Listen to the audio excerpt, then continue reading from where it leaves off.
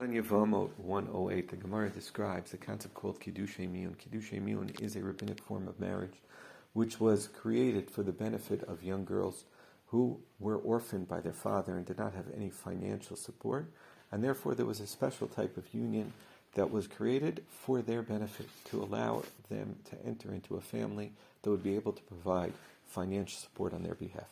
The Gemara, though, describes that because this union is essentially a union which is designated for the benefit of the young lady, she can uproot this union in a very easy way through miyun, through basically saying, I'm not interested in this union continuing. And the Gemara describes that this is very different than regular Kiddushin. Kiddushin, the Torah's concept of marriage, is something very different. The Torah's concept of marriage is more difficult to create and therefore more difficult to dissolve. The Torah's creation of marriage requires a bond between husband and wife. A bond that the Torah describes as being something that creates Kiddusha, a special type of holy relationship between husband and wife. And in the process, it's much more difficult to dissolve. It's not something that someone just decides one day, I'm not interested in this union anymore.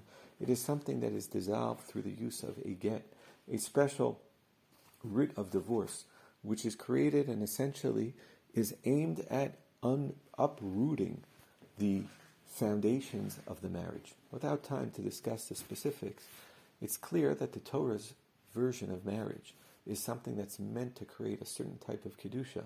And even though there are situations where it is going to be dissolved through Gerushin, through divorce, it's going to be done only in a manner that recognizes the unique relationship that once was had and how it has come to an end. Have a wonderful day.